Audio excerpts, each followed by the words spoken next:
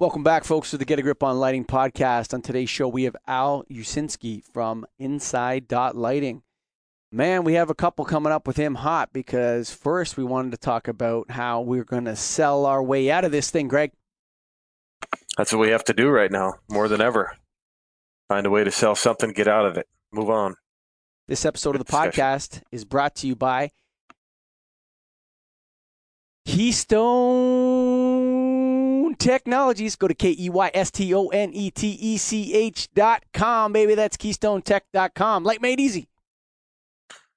The Retrofit Kings, and here's a great retrofit product they have, is their adjustable light LED, color selectable LED light engines. And what these are little retrofit kits that you can put into fixtures. I've actually used them in decorative wall sconces in apartment buildings or ceiling fixtures. Sometimes you don't want to just jam a bulb in there or the sockets are brittle or whatever the case might be, but you want to keep the aesthetics of the fixture. You want that thing looking hot. You slam this thing in. Before, up until about a month ago, great kit, everything was cool, but you had to pick your color. Now, you can select your color in the field. You put the fixture in, you start in 35K, and they say, I want a little whiter. Okay, click. It's that easy. And I can't tell you how many times I've dealt with apartment complexes that don't know what color they want, and you put something in, and then they say, I wish it was whiter, I wish it was yellower. Now you don't have to worry about it. Keystone gives you the retrofit kit to make it happen. This is why you got to go to KeystoneTech.com. That's KEYSTONETECH.com. You know what? They're so practically innovative. Like actual items you need in the field. Here, sell you this. Want to sell. This is cool. Sell your way out. Yeah, bada-boo. KEYSTONETECH.com. And, of course, the National Association of Innovative Lighting Distributors. That's NAILD.org. Sign up. Join us. Get associated. What are you waiting for, son? You know that we're the coolest guys in the lighting business. Come on. Get a Grip on Lighting. Welcome back to the Get a Grip on Lighting podcast, Al. Thanks for having me, guys. Good to be here. Yeah. Say hi to Greg Eric. Hello, Greg. Hi again. It's been a long time. Good to see you. Hey, today we wanted to talk a little. I know you have the lighting background and everything, but you also have some sales background. You've done some professional selling courses in the past? Is that correct? Yeah, I have. I was a student at the Dale Carnegie Center of Excellence on 3rd Avenue in Manhattan back in the 90s. I eventually became a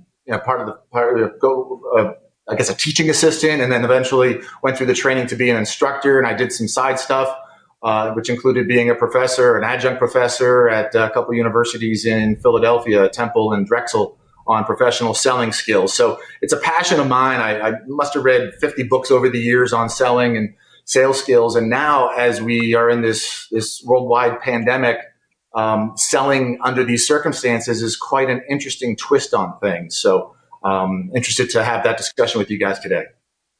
Yeah, and that's what I wanted to get at, because, I do this podcast on, some of the time, but I'm out selling light bulbs every day, and I need to figure out, it's changed a little in the last couple of months, and I need to figure out what I need to do differently, how I need to interact with people, and just make more sales. Give us some tips. Sure. Well, I think if I could just take a step back to what it is. You guys have businesses. You've hired plenty of salespeople over the years. In my various roles for manufacturers, I've hired salespeople and sales managers to do revenue-producing jobs. And when you look at what makes a good salesperson, and I'm talking about before the pandemic, you would hire that person because they have a certain amount of knowledge, or you can train them on what they need to know. They have the right attitude, the right presence, the ability to present, the ability to prospect for new customers, ask that customer question, identify their needs, produce their solutions, and then overcome objections, close the deal, service and follow up, all those things which an outside salesperson or sales manager needs to be fairly competent on. And then when you think back to those interviews, when you were evaluating those skills, that when you hired that salesperson, you might have asked them how their computer skills were and how proficient they were in PowerPoints or Excel, but that's not the main reason you hired them. And then they come on board and you learn that some of them are really good at PowerPoint, some of them suck at Excel, and you just kind of deal with it. But that's a secondary importance. And the reason I bring that up is because now salespeople are chomping at the bit to get out. These people that tend to, maybe they travel large regions or they travel locally to provide a service for their company and generate revenues and meet with customers and compete with the other guys in town that are doing the similar things. Now they're chained to their office in their finished basement or their spare bedroom or their dining room table. And now they don't have the ability to connect with customers the way that they used to. So how do we do that? Well, we still got the phone. We still have emails.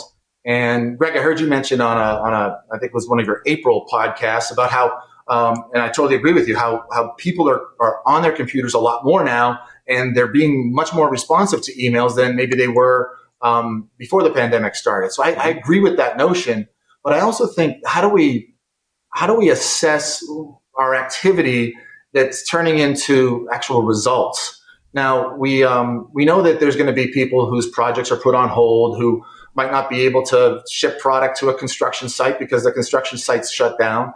But at the same time, the pandemic is not an excuse to do nothing or to do less. I think we have to just get creative in the ways that we do this. And one thing that we did on Inside Lighting was we were amused, but also interested in some of the things that people were doing on social media and other platforms to engage with their customers. And so we wrote a piece called Marketing from Home. And people have been pretty effective using LinkedIn and sometimes Instagram, Twitter, Facebook, YouTube on getting their message across with messages on LinkedIn or photos. I know there was this one lighting agent in San Diego that produced a social distancing spin on, what's 6 feet. And it was, the distance, and they did the illustration. It was 3 2x2s, or it was 14 bollards wide. And I thought that was a clever way to kind of use the existing thing, but also create some interest for the brands that they represented. Another lighting agent in New England had a really casual, like hats on backward, Friday 4 p.m. happy hour, where they ran bingo on Instagram Live. And, you put the hat on backwards, you have cocktails in the live video, and they gave away prizes like, Uber Eats and Grubhub gift cards. And they even gave away a bidet when there was a toilet paper store shortage. So they had fun with it. They had over 100 people on this, on their Instagram feed. So some of those things sound, a little gimmicky, but at the same time, it's a way for customers to engage, vendors to engage with their customers without necessarily having that face-to-face interaction.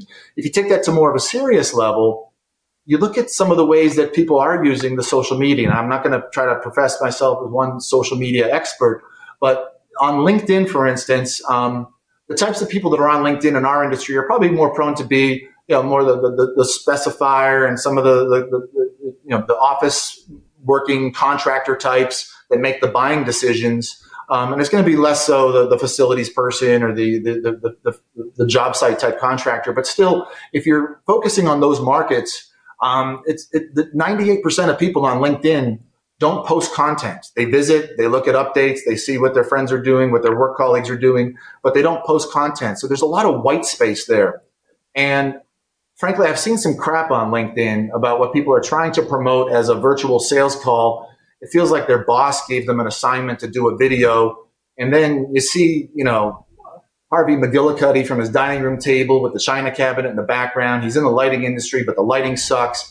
And he's going through this like sample case, and he starts his 7-minute video with, what I want to talk about today is the blah, blah, blah fixture from XYZ company. And, I can't find that X button fast enough to stop that video because it's just not good. If you think about, if you're on social media as a participant, whether it's business related or not, the things that get your attention quickly are the things that just dive right into it. And both you guys are good at this. I've seen you guys in action. So you dive right into the message. No long introduction, no long preamble. You say, hey, if I could save your facility 22% on energy costs, you'd want to know about it. What are you doing? You just captivate someone with something like that. We just had a conversation about that today. We're doing an educational program, and we're building these scripts for the program. It's supposed to be a 3 to 5 minute. Each module is supposed to be 2 to 5 minutes, maybe 7 at the most. And the scripts you're looking at, it's like, hi, my name is XXX. I'm this, that. Cut all that out. Yes. Just go right into it. Don't wait. Let people figure out who you are at the end or later on. Don't crack a joke that might not be funny to 50% of the people. Don't do anything. Just start talking about the topic right away. Think of it as video Twitter. That's it. You just have to dial it into the information people want, because in terms of whether you're selling or you're creating an online educational product or whatever, if you start talking for 2 or 3 minutes that's not on point, people are going to be gone. I had a politician that wanted to talk to me about something up here in Canada. Long story. We're not going to get into that. But he started, like, his campaign manager came on and started talking and talking and talking. And you just saw, like, the Zoom thing click, click, click, click, click, click, click. Like, people just getting out of there. They don't want to listen to this guy. Where's the candidate? You know what I'm saying? Where's the guy? It's like, we came here. I don't have half an hour to listen to you pontificate on garbage. I actually don't even care about politics. I want to talk to this guy, you know? So I think you're 100% nail on the head on that. I think what we're learning in this age is to get rid of the nonsense and get right to the point. If someone wants to know more about you, they will go to your LinkedIn profile. Okay? Right. Otherwise, they don't care. Move on. Get to the point. And no, you're totally right. And I think people sometimes they're forcing their agenda on. It's discourteous. Person. It's discourteous. Yeah. Rather than understanding what the hell that person wants to hear from you, you're saying, here's my 6 talking points that I got in my last sales meeting, and I'm going to ram them down your throat whether they apply to you or not. We need a new etiquette. It's hard to digest that. We need a new etiquette. We need an etiquette for digital meetings. We need an etiquette, like a new social etiquette of how you should behave when you're on Zoom or when you're on Google Meet or when you're on a podcast or whatever. How you should behave. This is what you do, dude. Nobody wants to know you. Everyone can find out about you, whatever. These are the rules. This is the etiquette of this. Because you have Zoom meetings with people, and they have no idea how to. We've been doing this for 4 years now, and it's like we know, but so many people think it's like, first I have to. Oh, I'm here. Let me just get a coffee. I'll be right back. What are you talking about? Yeah. You didn't. What you're gonna get? Oh, you have to go to the washroom? No. We're not. I'm here right now. We're doing this thing right now. So, I think we need a new etiquette, Al.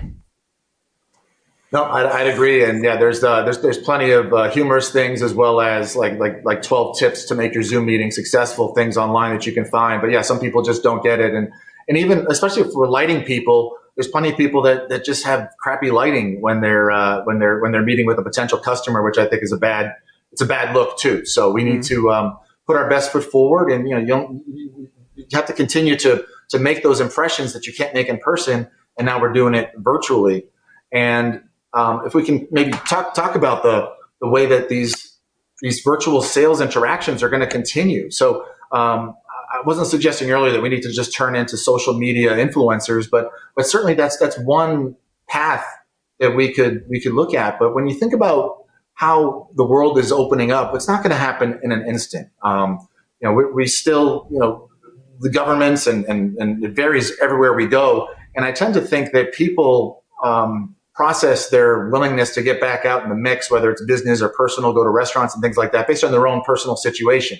I happen to live in, the city of Atlanta. I live in the Buckhead section amidst some tall buildings, and I share an elevator and a high rise with 400 people. So touching elevator buttons, the mailroom and the trash chute and other things is a different vibe for me. The restaurant over my right shoulder is a great French restaurant, but it's boarded up because of some recent riots that happened in a lot of different cities across the nation. So right now, like in the city, there's a feeling of, geez, we're still staying in our homes and working remotely. But in the suburbs, I was talking with one of the major agents in Atlanta last week, and they said that they were reopening in their suburban office, and they're going to have distancing guidelines. And I think whatever happens, and none of us can predict it because it seems like it changes every week, every month. Whatever happens, it's going to be phased in, these interactions. So will you be able, and do you want to go to lunch with a customer? Will that lunch be able to have more than 4 people? Would you accept a golf invitation from a vendor? Would you be in the same golf cart as him or her? So some of these things are questions we have to answer ourselves. And I think also there's going to be some of the larger companies that put restrictions on their people, their ability to get out there and interact. I know I talked to one company yesterday that that said that that it's a fireable offense if you and a coworker are in the same car simultaneously. And another company was saying that they're shut down through October 1st as far as face-to-face sales calls. And if you need to get face-to-face, then you need to get permission. So it's going to be interesting to see how we do it. But the thing we need to do is adapt short-term and long-term for whatever this looks like after we get out of this, the most of these pandemic fears. I could go off on my personal views on all that, but I'm going to restrain because it's the lighting podcast. And we want to deal with the practical. I think you're right about your observation, and whether or not that's right or wrong is for a different show. But, when you look at it from a perspective of somebody working in a company whose job it was to handshake and get out there, and it might be time to start looking for a new career. Unfortunately, or fortunately, whatever people see. Is it looking for a new career, or is it generating new skills, kind of like the draftsman in 1990 who turned into a CAD operator? Yeah, that's a dream for most people. I mean, most people can't change their job mid-career. They can't do it. There's what you're going to see. Like there's some people that are going to be good at it, and they would probably always would have been good at it. It's not like they're going to acquire this idea that somebody can acquire new skills is false. Mm-hmm. I think the people that acquire the new skills already had the potential to do that. They just weren't doing it. And then there's people that just don't have the potential to do it. I mean, I had a window guy at my house who's in his 70s quoting me on windows. He's got a mask on. Okay, comes into my home. That's okay. I mean, whatever. I don't want to go off on my own opinions on this. But comes into my house, and he whips out the old order book, the old order pad. Right? Good company. He's got his order book. Right? And he's drawing up windows. All the other companies, I went with him, by the way, but all the other companies had digital proposals and the window things, all the thing. He drew it all out with us on paper. He's not going to change. Now, maybe he's in his 70s, but there's a lot of people in their 40s and 50s that are doing one thing, and they're going to be asked to do a completely different thing. And not all humans have the same potential. Some people that are good at that are just not going to be good at this. And that's it. There's just no way out of it. Just like the people before who were not good at that, who were not good at handshaking and going and playing golf. Like my worst nightmare would be to go play golf with someone I don't know. I would be so anxious about that. What am I going to talk about for 5 hours? With somebody I don't know. Like that's big time anxiety for me. I don't want to do that. I never want to do that. I've probably taken customers out for lunch maybe once, maybe twice in 20 years. I don't do that. I don't sell on that. It's not my style. But people that were used to doing that, they're good at that. They're schmoozers. That's what they do. They schmooze people. They make them feel good. They take them out. Now, I don't mind if someone takes me out, but I wouldn't want to be the person taking someone out for 5 hours. So there's people that are good at that, and I just don't think they're going to be able to change gears. Greg, am I wrong? You tell me. I think you're right to some degree. I mean, I think a hybrid approach is the right way to do it. You're going to have to learn both angles if you're going to be successful. But there are people who aren't going to be successful, and your advice is probably right. If they can't do it, they got to figure out what they can do and move on, because it's changed. And I think, I mentioned it before too. I've been to a number of face-to-face meetings. Sorry for anyone who might be offended. This is June, and I've been to quite a few of them. People are still meeting, but handshake's gone, and you stay away from people. So that's always the odd interaction when you first start something off, and it's always a comment. It's like, oh, I guess we can't shake hands now, so let's wave. So you just gotta roll with it. You gotta be able to adaptable, and you gotta be able to do both to be successful. I had a sales meeting where they called me in for my expertise, and I'm walking it. It was anyway. I'm not going to say what it was because I don't know who listens to this. So I walk into the sales meeting, and they said, "Oh, you need to wear a mask." So I'm not willing to wear a mask. I won't do it. So I just walked out. I said, "Okay, I'm not interested in the deal." That was it. I thought you weren't doing your opinion here.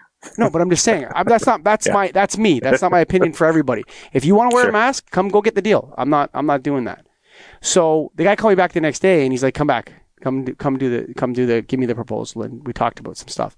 But I mean, for me, it's like as where I'm at in life, I would rather retire right now than change the way I've done things for 20 years. It's not worth it. Now, other people, you're going to see them get pushed into a very uncomfortable space. And you may want to think, maybe I could go on this, Al. Oh, I'm so tempted to go off on this, but we may want to think about whether or not that's worth it. Like, it's a trade-off, Al. Like, what we're saying is that we're so scared to interact in the old way, which is known. We know what happens when we interact in the old way. We know what happens. Sometimes you get sick. Sometimes you die. People die. We know that people die. That happens. But in the new way, we have no idea, but we're going to try this instead. That doesn't make any sense to me. So I could go really off on this, but I'm not sure. I think, when it comes to developing those skills, is there any advice you have for people that are just, other than finding a new career, is there any advice that you could give for people? Patience? What is it? Well, I think, let me start by giving an example of in our industry where people of a certain skill set were either morphed into a new type of employee or were replaced by people with those skill sets. And that goes back to when the LEDs started being designed into these manufacturers' lighting products. You had the ballast and lamp people that would sell their components to the lighting manufacturers, and they do their monthly swing throughs. They bring the donuts and they write the POs and the orders, check the inventories, and then move on to their next manufacturer, their next town.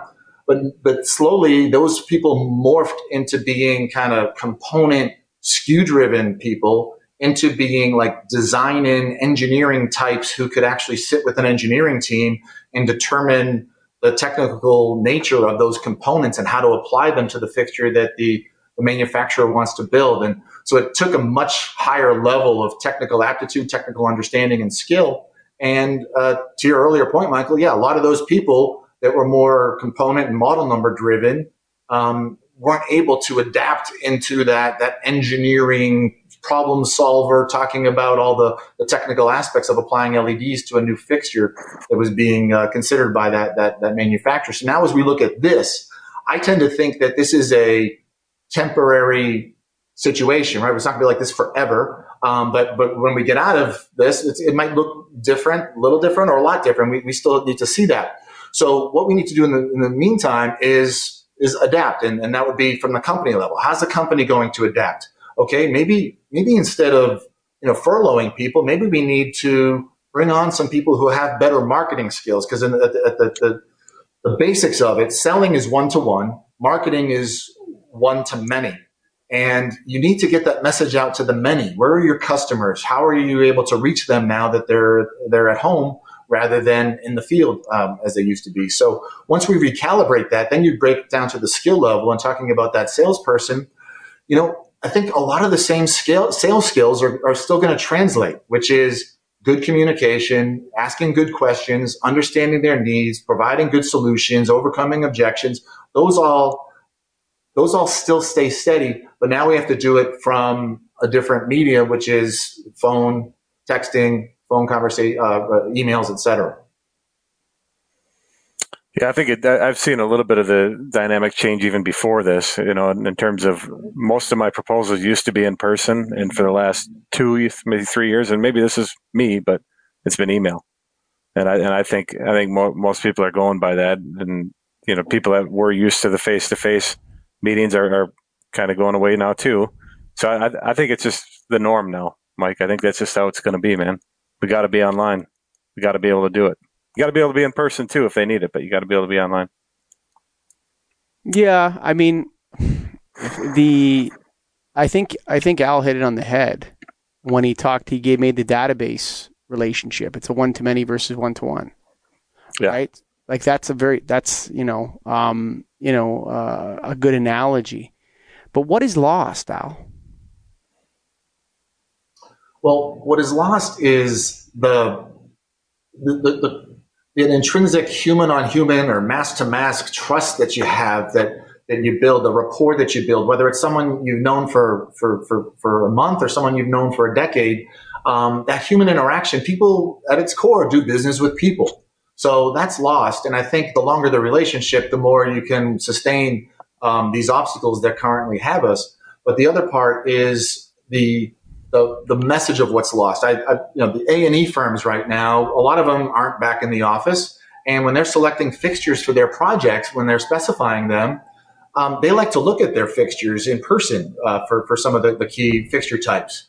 And now, you have a salesperson dropping off the fixture sample on the front porch of the A&E person, and they then take it in and might spray it with Lysol and look at it. And so you don't have that normal brainstorm rapport that you have. And in fact, there was a agent I was talking to in Grand Rapids yesterday. They were setting up a green screen and doing videos to do product presentations with boom mics and lavalier mics, because they realize they need to reach their customers, and the current way of Zoom meetings and a factory webcast with 14 canned PowerPoints and someone from the factory reading them to the customer isn't the way that's going to continue that customer loyalty. We need to find different paths, and being creative and amidst these challenges is part of the key. There you go. Al, that's you have any final thoughts? I mean, you said here, what will selling look like as we return to face-to-face? So you're optimistic. What do you think that's going to look like? How do we break out of this? Because there's two lockdowns. There's the actual lockdown, which is a law or a directive from government saying your freedoms are no longer allowed, and free enterprise is no longer allowed. And then there's like, okay, well, you're allowed to be free again, but people aren't going to want to. Like, I know a lot of people that absolutely have bought into this whole hog. And, hey, I'm not here to criticize you, but anybody that's listening, but a lot of people have believed that the future should be like this, right? So you're optimistic. And so if you're optimistic, you say, as we return to face-to-face interactions, how weird is that going to be, Greg? Are people really going to bump elbows? Are they really going to sit? Are you going to be able to say, can I come into your office? I mean, what is the vibe going to be like, Al? How do you see it coming? Well, from my standpoint, the meetings I've had, I just let the customer lead it. I have my mask ready. I'll put a mask on if they need it. I want the sale, Mike. I don't care about a mask. I won't wear it normally, but I'll put it on if it helps me sell. So I have the mask with me. I ask them basically whatever their comfort level is, I'm willing to do. And you got to be able to adapt to that. If they want you to let them open the doors, walk behind them, keep your distance, have your mask, hands up. You can't really shake them. So, yeah, I mean, I think that's what it's going to be, at least for the short term. I don't know. And I've said it before, the handshake's gone. I'm confident in that. So I don't know what it's going to be, though. Yeah, I don't know if it'll be an elbow bump or something else. I was somewhere where some people were tapping shoes the other day, and that seemed awkward, and that's something I wasn't very coordinated to do. But in the whole scheme of things, I think it'll calibrate itself. I think we're going to see, based on where we live, based on general population, based on all these other factors, it's not going to just be like a flip of a switch. It's going to be phased in, just like. If those of you have been to a restaurant in the last few weeks, you've seen the servers with masks. Some of the booths are closed. The distancing is happening there. It's going to be multi-phase, frankly, until probably somehow this dissipates or the vaccine is commercially available and widely used. So from that standpoint, we have to adapt to the new norm. We have to be really good communicators when we don't have that ability to communicate face-to-face. I think what Greg said a moment ago, which is deferring to the customer. There's going to be some people who are completely on edge, and maybe they have really good reason. Maybe they have a pre-existing conditions themselves, and they live with an elderly person, and they don't want to bring anything home. So not judging that person, but if they're really on edge, I'm going to respect that. And but if there's people who are loosey-goosey and I'm comfortable, grabbing a sandwich with them for lunch and talking business, let's go do it and be responsible about it. But ultimately staying on top of our customers, the communication. But the important thing is to add value to the customers with each interaction. One of the things that's frustrated me during this pandemic is that I see a lot of salespeople not adding value. It's just kind of just like whatever their pitch is. And it's like, hey, we have a training seminar on XYZ manufacturer. But rather than pitching the brand of the manufacturer, you could say, hey, if if you're going to be doing anything hospitality related, that might be a bad example given hospitality budgets these days. But you pitch the customer need rather than pitching, hey, we have XYZ brand. You can get a CEU if you sit in on this seminar. So we need to add value in our interactions, touching in with customers just to say, hey, anything I can do to help you? What's the status of that project? There's plenty of projects on hold, but I talked to 2 lighting designers last week that said, yeah, one was on hold, but we got 2 more in the inbox too. So there's going to be opportunities. We just have to keep our contacts in the touch base mode. And then when it's time to add value, the customer will hopefully dial our number or shoot us the email when it's time to add value for that customer. I'm gonna finish with some thoughts on my own on this. I think the number one thing, if you're in sales, you got to keep working, whatever that is. If you're a person, you got to hustle, man. You got to find a way to be hustling. And what salespeople do, in my opinion, unlike marketers. So marketers look at a group. They look at groups of people. They look at subsets of groups, right? And then they create a message. And what's your branding? What's your message? And then they push out towards a group. I think a salesperson is not a marketer, Al. I think a salesperson is on those one-on-one interactions, is that one-to-one. And I think you have to push through this and find ways to make meaningful, unique interactions with your customers.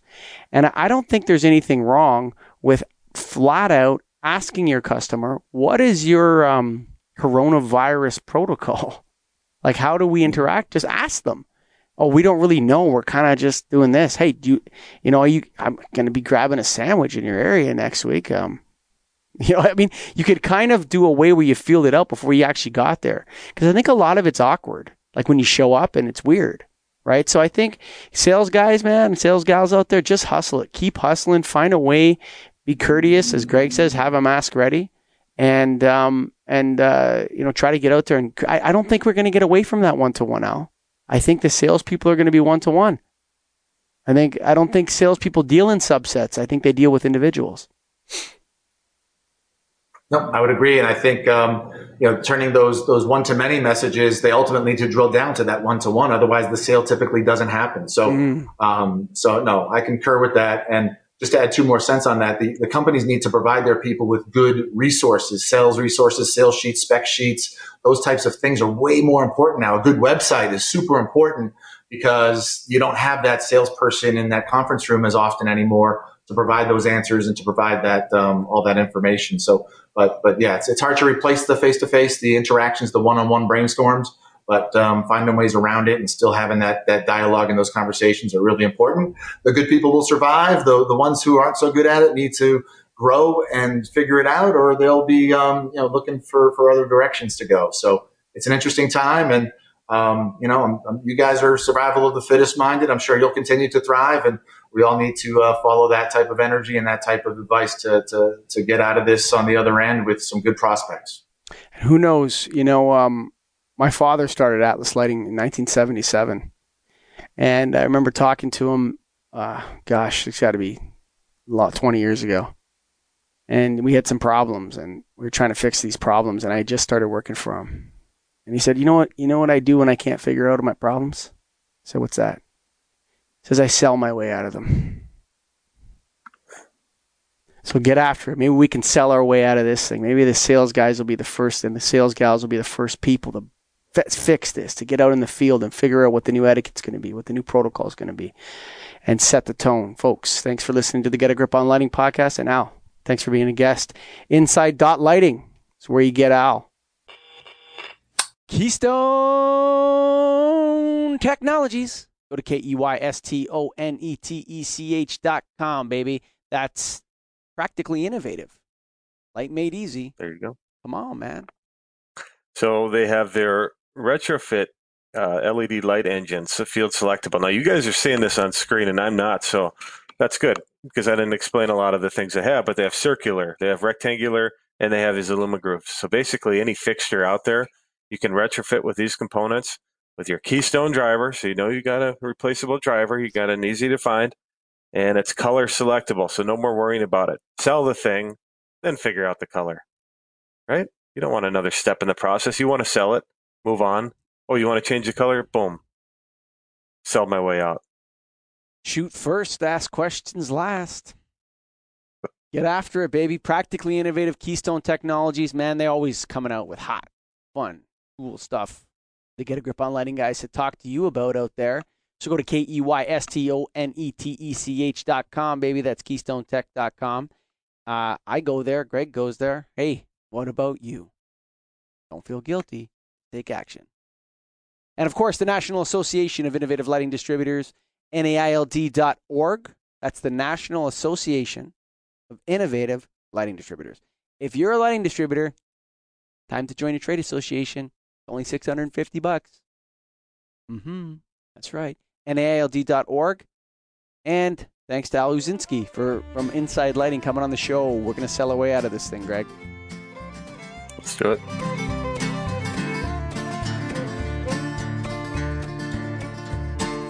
Written on the rectory wall, there's a sign there for all. You are lost, Lord is there to find you.